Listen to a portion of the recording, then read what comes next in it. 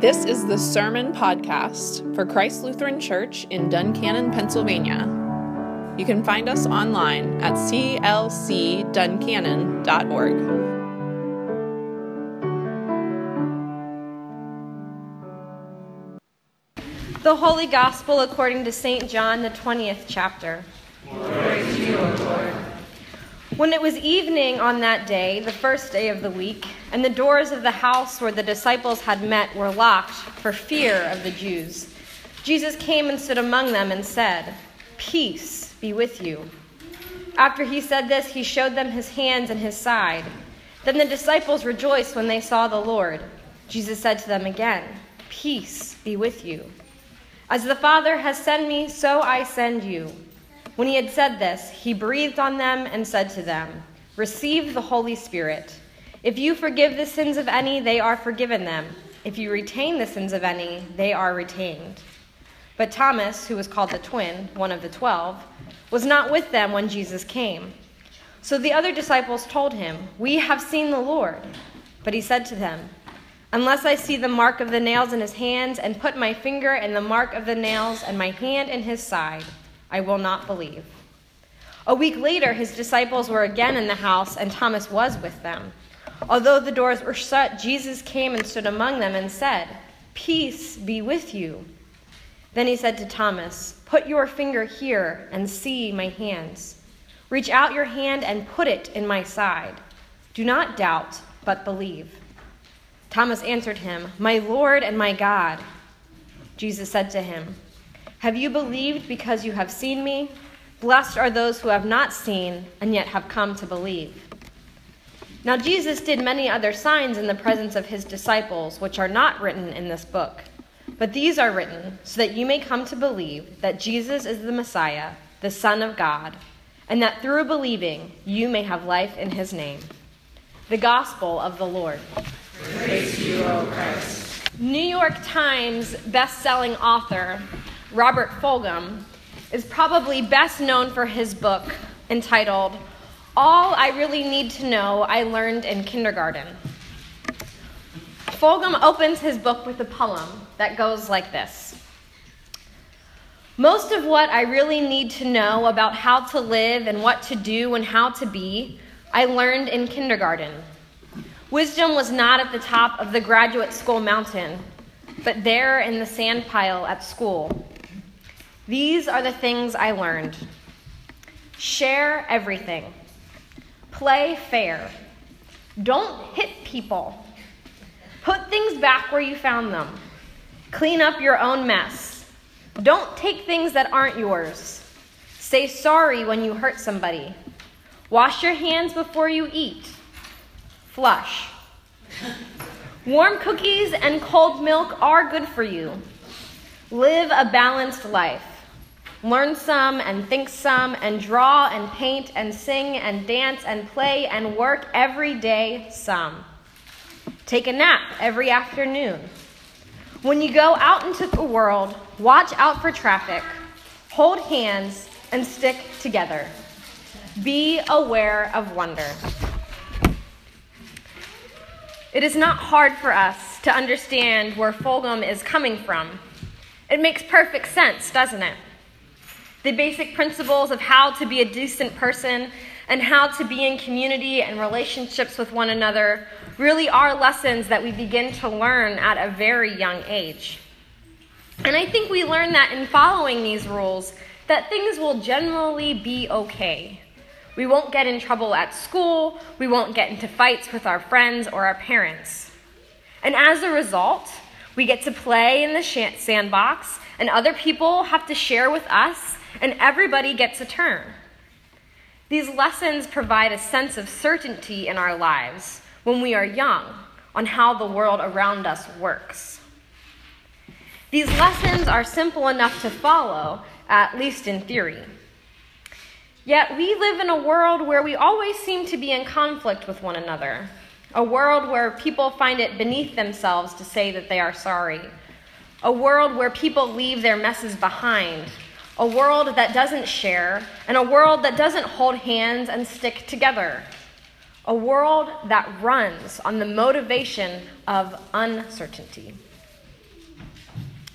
But why are these lessons that we learned as early as kindergarten so difficult for us to follow in our daily lives? The answer is obvious and simple. These guidelines for living become more challenging as we age because we have more responsibilities.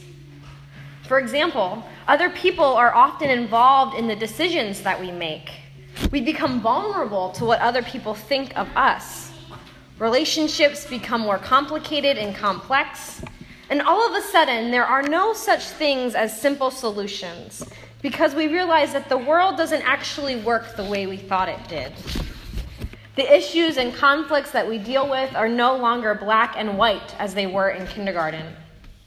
Relationships are no longer about simply learning how to share your toy or give someone else a turn. The things that we go through in our daily life often sit in those gray places. Places where sometimes the decisions we have to make in certain situations are filled with uncertainty, anxiety, fear, and doubt. What are those places of gray for you right now? Stress in your family at home, difficulties at work, problems in school, living with mental illness, living with disease, broken relationships and broken friendships, grief, anxiety. The list could go on and on. I think we all have had times where we sit in these gray places with completely valid feelings of uncertainty, unease, and doubt.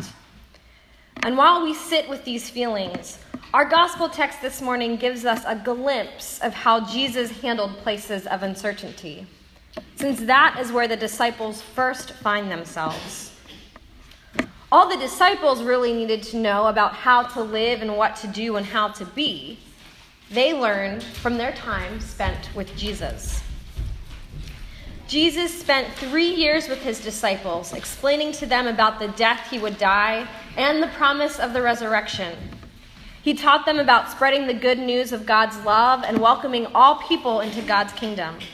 And on the night before he was handed over, he washed their feet and taught them one last lesson on how to be in relationship with one another. Yet despite having all of these teachings of Jesus, the disciples were still left in a place of uncertainty and fear after the crucifixion. Because within the matter of a week, the disciples' lives were changed. Jesus, their Messiah, whom they gave up everything to follow, was crucified by the Roman government, and they were left sitting behind locked doors out of fear. Many in the community knew that they were the ones following Jesus. And so the disciples are terrified that their lives are now on the line and that they too may be arrested, tried, and hung on a cross. In addition to their fear, the disciples are also reeling from grief over the death of a beloved friend because they were not there that morning to see the empty tomb. They were left sitting in that gray area of uncertainty. Peace be with you. Jesus is there, alive in the flesh, with the disciples and all of the things in the world that he might say to them at this one crucial moment in time. The words he chose were, "Peace be with you." Even though the disciples know their future is still unclear and uncertain, because of the resurrection and Christ's assurance, they now go out to be witnesses of the gospel, knowing that they are surrounded by the peace of Christ and have the Holy Spirit with them. Peace be with you. These are the words we hear Jesus speak to his disciples who are in the midst of uncertainty, and these are the words we hear Jesus speak to us today. Peace be with you. Jesus knows we are going to experience those gray places sometimes, because life as we know it is more complex than the sandbox in kindergarten. But Jesus reminds us with these few simple words that through his death and resurrection, we are assured that no matter what those times of gray may be in our lives, the peace of Christ will always surround us to carry us through. We feel Christ's peace around us when we take time and pray with one another. We feel Christ's peace when we cling to one another after the death of a loved one. We feel Christ's peace when we find a support group to help us through some of life's challenges. We feel Christ's peace literally fill us when we taste in bread and wine God's presence taking on our feelings of unrest. We know that life becomes more complicated, relationships become more complex, and those lessons we learned in kindergarten aren't as simple to follow as we thought. But in hearing Christ's words, "Peace be with you," we know that the risen Christ is guiding us, walking with us, and always surrounding us with God's love and peace. Amen. Thanks be to God. Amen.